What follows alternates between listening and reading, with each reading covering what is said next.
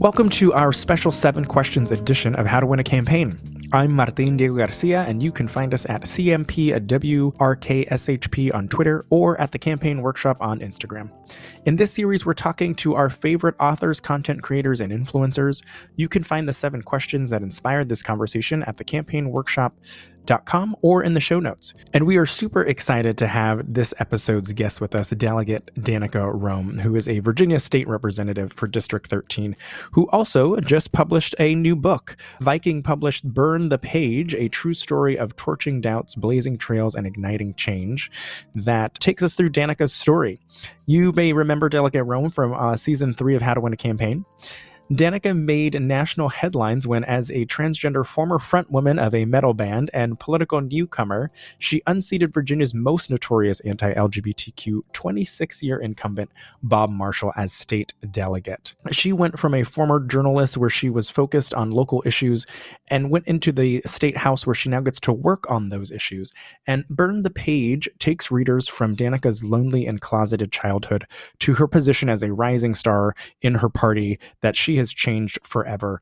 Burn the Page is an inspiring manifesto of how it's possible to set fire to the stories you do not want to be in anymore, whether they were written by you, about you, or by somebody else, and rewrite your own future, whether that's running for political office, at your job, or in your personal life. Delegate Roem, thank you so much for being here.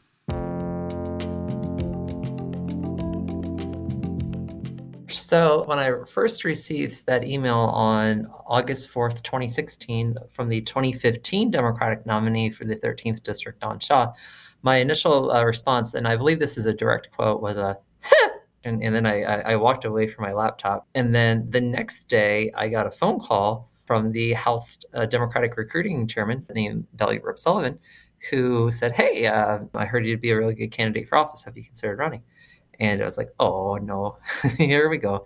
So I had a little chat with him, and then I met him up in person. And I knew from the first phone call what the top issue I was going to run on, which is fixing Route 28, because my mom had been driving up and down it for 37 years at that point, and her commute was terrible. So I wanted to run and fix that. And meanwhile, my delegate at the time had been elected 13 times and kept introducing the most horrifically anti-LGBTQ piece of legislation, not just in Virginia or the South, but probably the whole country at that point. And so I knew the contrast immediately, and I had spent 10 years as a newspaper reporter at this point. And so, I knew the lay of the land, I knew how to do it. It's just, I had never been on a campaign before because my job as a reporter was to be a neutral, dispassionate third-party observer. But at the beginning of 2016, the House Republicans had introduced 9 anti-LGBTQ pieces of legislation. And so I went up to my boss at the Montgomery County Sentinel in Maryland, and I said to Brian Karam, "Hey, look, I've spent my entire career being a neutral, dispassionate third-party observer, but at the same time, I'm a out trans woman who actually has an ability to navigate the very real politics of what's going on in Richmond around all these anti-LGBTQ pieces of legislation. And I know these people who are there. I want to try to make headwinds, but obviously I'm a reporter. I'm not supposed to be an activist. Am I allowed to go?" And he's like, "Well, just because you became a reporter didn't mean that you gave up your right to redress grievances with your government. You still have that constitutional right." So he gave me the same advice pretty much that my former editor, Tara, over at the Gainesville Times, Prince William Times, gave when I was coming out to her. And I told her I wanted to transition on the job, which is, okay, be smart, don't do anything stupid, and I got your back. And that was the same thing that Brian told me, pretty much. I was just like, just don't do shit on camera. Go talk to people behind the scenes right now. That's fine. That's what I did. I went down there and I spoke to a lot of legislators who lied to my face. At the same time, we killed all 9 bills. We prevented 7 of them from even getting out in committee. Another one we ran out the clock on. And the last one, then Governor Terry McAuliffe vetoed live on air on WTOP. And so at that point, 2 of those pieces of legislation came from my now predecessor, then Delegate Marshall. And, knowing that my advocacy helped defeat his bills in Richmond at the time, that was important, but I hadn't done formal organizing. I barely had any LGBTQ friends at that point in my life, to be honest with you. And I knew like one out trans woman in my private life. I decided I wanted to go to an Equality Prince William meeting in 2016, that in February.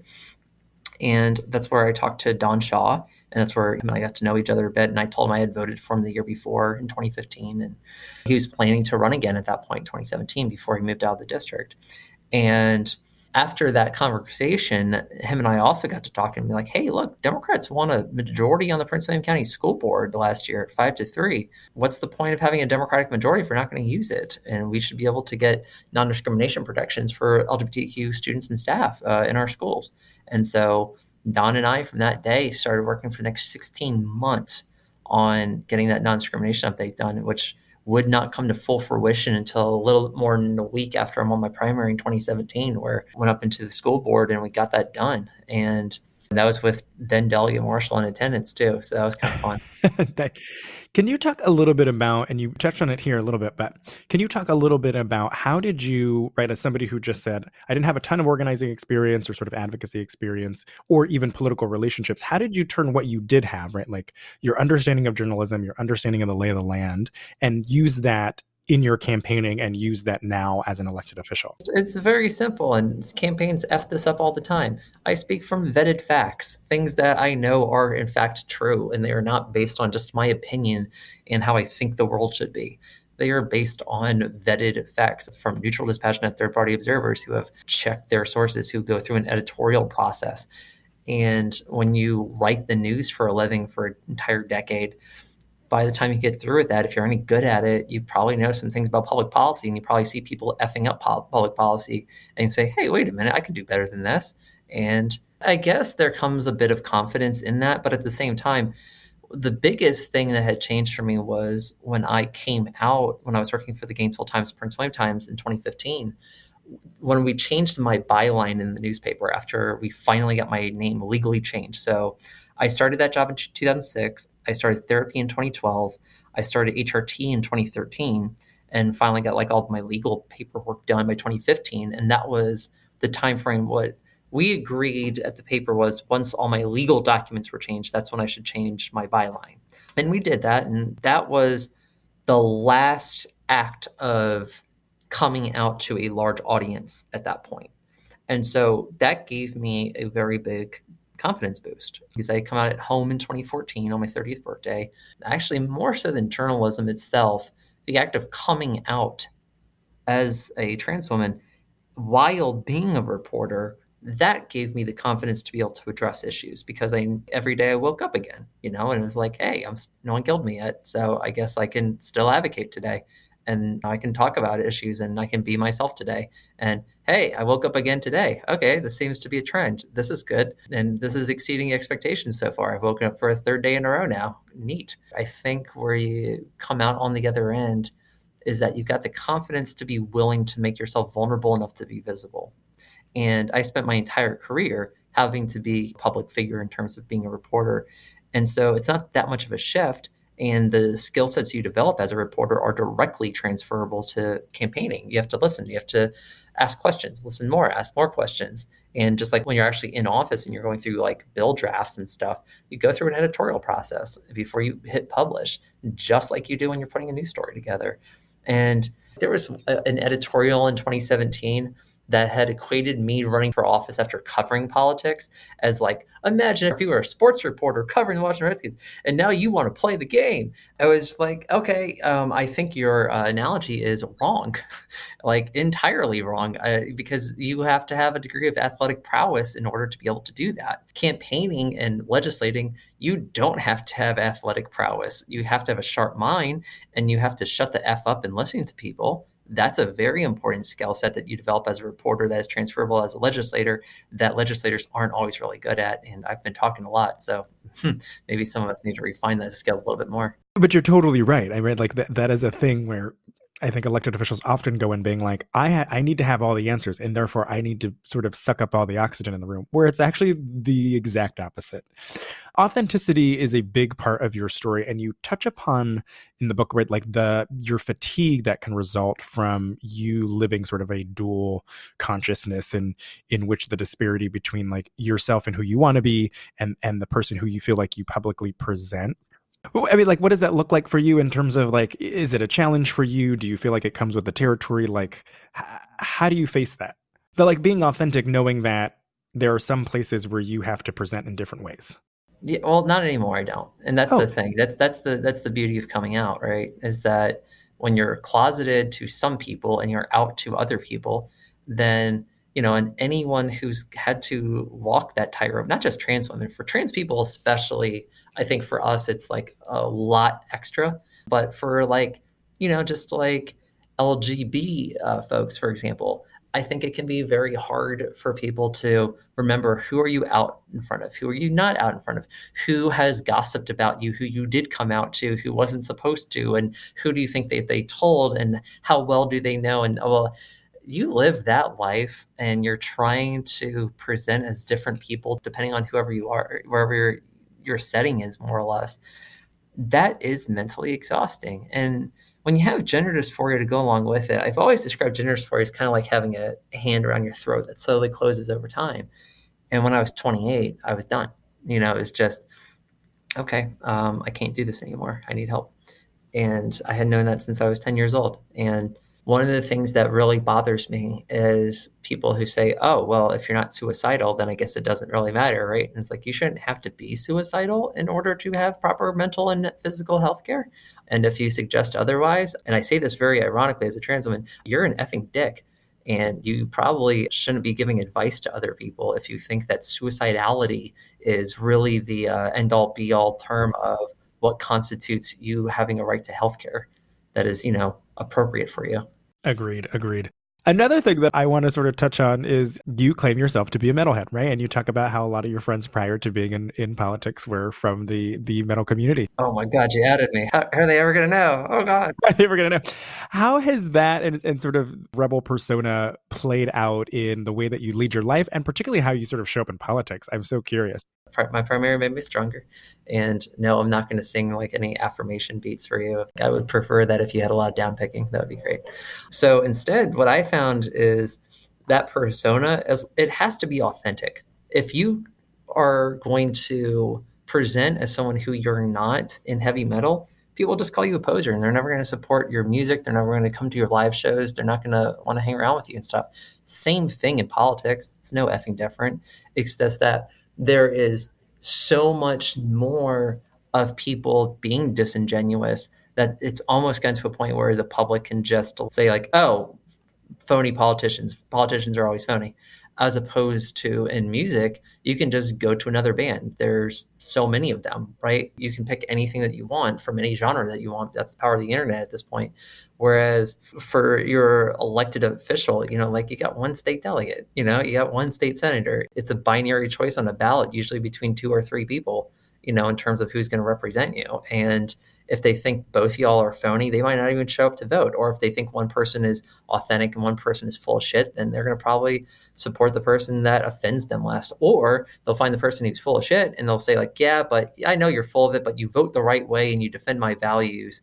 And so I'm going to allow that indiscretion to just slide, and I'm going to vote for you anyway, even though I don't like you. Because I know where you stand, right? Like I know who you are and I know where you stand. Yeah, right. Whereas in my case, I find it much less taxing to just be the same person in front of everyone and not have to deal with that crap again and just be like, yeah, this is who I am. And I'm effective. I've gotten 32 bills signed into law. And these are like my bills signed into law over my not even 3 terms in office yet. Look, if you want someone who's effective, who gets stuff done and actually prevents fact-based arguments to you, then I'm the right person for you. And if you want someone who's going to work to make Virginia a more inclusive Commonwealth, that's a good thing as well. I'm on board. And so I think the cynicism that comes in modern American politics is actually something we are warned about as reporters before we get into the newsroom for the first time, which is to be skeptical, not cynical. Because if you're cynical, then you've already created a bias. If you're skeptical, that means you're willing to ask a lot of questions, and that's a lot different. You wrote about being critiqued while running for office, right? And criticized while running for office in a way that you ended up finding empowering and allowed you to understand the bearability of criticism. I think as somebody who deals a lot with candidates, right, that is not often the case for most of them. Can you talk a little bit about how your framing of that helped you find strength in that criticism? I also find that if you project a persona of just being completely dead inside to people who are awful to you, that you just don't care what they have to say. And then you only care and so that you can raise money off of it. And you are very flagrant and really upfront with that. And I do this a lot, and I never have a lack of volume of which to choose from. So what's fascinating is like you have all these people right now who have latched onto the word of the week, which is like, oh my god, we're going to take back these 1970s homophobic tropes of calling people groomers and pedophiles and start applying it to trans people all over the place. And they just throw those around. So first off, oh, by the way, side note to that, it's one thing to assert your opinion about someone. If you want to say like Dana Groom's bad, I'm like, okay, that's fine. It's your opinion. If you assert an action and you ascribe an action to someone and that's not true, that's effing libel. And that's a thing you learn in media law before you become a reporter. Just wanted to point that out. Be very careful with the sort of descriptions that you're trying to apply to people, because at some point someone's going to call you on your shit. And that's not a good place to be. So that said, I have found that being really flip and telling people exactly what I'm going to do when they say terrible things to me, and that I'm like, hey, I'm going to use your comment to raise a lot of money, and I'm going to use that money to make payroll. And I just want to let you know, I don't appreciate what you said, but I appreciate that you did say it, because it's going to make fundraising this week so much easier. And especially when you did it to me in an even year, because I'm not up until odd years. And you know how hard it is to fundraise when you're up against the congressional candidates? Oh my goodness, you have to have reasons. And I find that your hate speech toward me is really the sort of thing that invigorates my base to want to give money to my campaign. When people are terrible to you, just flip the script on them. Find a way to make it work for you. Remember, especially when you're LGBTQ, when they do this, you are a whiteboard in which they are projecting their insecurities and preconceived notions about gender, especially toward, and sexuality as it relates to gender. And if you fall anywhere off of the deviation for how they think femininity is supposed to be portrayed or masculinity is supposed to be portrayed or what constitutes it in the first place, they'll say terrible things about you and maybe even like pick apart your physical flaws or, things or insecurities or whatever. But just still remember, it's not about you. It's not about you as a person. It's about their perception of what you're supposed to be. And I find that you can make a lot of money by writing a book calling out those folks, and you can raise a lot of money for your campaign by also calling out those folks for doing that. And just remember, every time they do it, how do I make that work for me? Don't ever, ever, ever hit into despondency. Remember, despondency doesn't win campaigns. Nihilism doesn't win campaigns. Hard work does. Yep. And that means sometimes you got to be clever and you just flip the script on them. I love that. So speaking of the book, I was drawn in by just the table of contents and the names of some of these chapters, which I find hilarious. Some of which are vagabond, hack, drunk, right? Is there one particular that you particularly love and or chapter that you particularly love? What did Stephen Colbert say before? It's like picking your favorite child. Of course you have one, but you don't want to tell the rest of them who it is. Actually, what I would tell you is that my favorite subtitle. So each chapter we use like a noun pretty much to describe an attack against me, more or less. And then we have a reference that either comes from a newspaper article, again, like it's negative about me, an editorial, or my favorites, which were Republican attack ads against me, or my own opposition research against me too. My favorite of all of those was a piece that was published in the Washington Post, and it was like 2 weeks before the 2017 election. So, we knew internally at this point that the race was tied at that point, right? And in that piece, the headline of that Washington Post story is Marshall ad accuses Rome of, quote, lewd behavior, end of quote, an old video of her band. And my favorite part of that story is a quote from John Finley, who is the executive director of the Republican Party at the time, in which he criticized Rome on Wednesday, quote, for being featured in a video where it is clearly implied she performed group oral sex in a public restroom. And so I saw that and I went, oh, time out, implied. Then I also said, that's how dare you critique my art? Right? And that then so at that point, I've now at least turned into gotten a laugh out of it. But here's the other thing I said in the news story that I also go to the chapter here, which is like, look, number one, we're talking about a comedy music video that my band was in, right? Where it's like PG-13 maybe, right? It is nothing like that. It is just funny. And what I saw in 2017 that I was able to call out was they were trying to manufacture faux outrage about nothing, absolutely nothing, less than a year after they successfully helped elect someone who bragged about sexually assaulting women, bragged about it, helped elect him to the White House. And I was like, hey, excuse me, if that's your bar of entry, then I'm sorry, my comedy music video with my band doesn't quite cut it. And I just figured no one would care, and neither did I. And so I used that to even pivot and try to make a point and being like, look at all the terrible policy positions my now predecessor has taken, right? Where he had said at one point, I'm just going to read to you a headline here. GOP congressional candidate Bob Marshall says disabled children are God's punishment for abortion. That's a headline from 2014. And that's a direct quote. And the reason I took the time to even get that in the first place, make sure that I read that correctly for you, is I vet my facts, like I was saying before.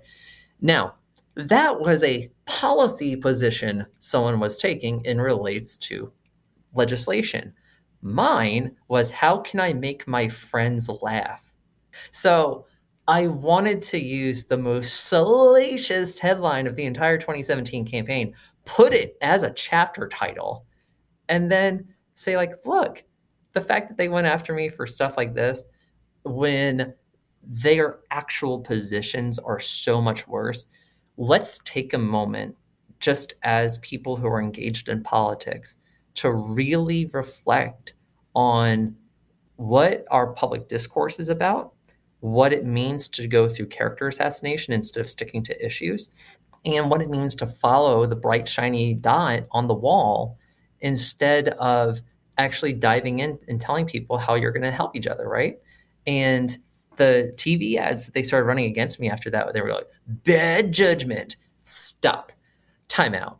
And you get into the silly season of politics, which is what October into November is, and you have a choice to make. And I go into this in the book, which is, are you going to stick to your message and who you are? And this goes beyond politics, by the way. This just goes into life in general. Or are you going to let other people define your narrative? That ad and those attacks in that Washington Post story, those were meant to define my narrative. And I was not going to let them do it. And at the time, I started responding, and someone told me, Danica, first she had said, I'm not going to vote for either of y'all now. And I was like, hey, hold on a second. So I talked to her. She said, Danica, I'm going to vote for you. But look, what got you into this race in the first place? Why did you want to run? I was like, I want to fix Route 28. Then go talk about fixing Route 28. What are you getting into this mess for? And I was like, you know what? You're right. And every single day for the next 2 weeks, every day, every public message I had was 28, 28, 28, 28, 28. It's what we closed the campaign on. It's the horse I rode in on, and we won. So it's just own your own narrative, tell your own story. Absolutely. Absolutely. And so thank you so much. Congrats on the book. And I cannot wait to continue to see how you are flipping the script on these folks and defining your own narrative. Delegate Rome, thank you so much for joining us. Thank you so much, Martine. And thank you so much for plugging the April 26th debut of Burn the Page out through Viking Books /PRH, also available in audiobook. Absolutely, right. So for more information on this topic, check out the blog at thecampaignworkshop.com, where we will have a link to Burn the Page, a true story of torching doubts, blazing trails, and igniting change, on sale now. Also available on ebook and audiobook. For more information, you can also visit penguinrandomhouse.com. If you hear this and like these, feel free to like, review, and subscribe on Apple Podcasts or wherever you get your podcasts. And until next time, I'm Martin Diego Garcia, breaking down How to Win a Campaign. How to Win a Campaign is Joe Fold, Martin Diego Garcia, Elizabeth Rowe, Dina Castillo, Amanda Ellis, Parobi Saha, and Anna Cruxon. Music by Danielle Pinto. Sound editing by The Sound Sanagoma. Special thanks to the team at the Campaign Workshop. Please review, like, and subscribe wherever you get your podcasts.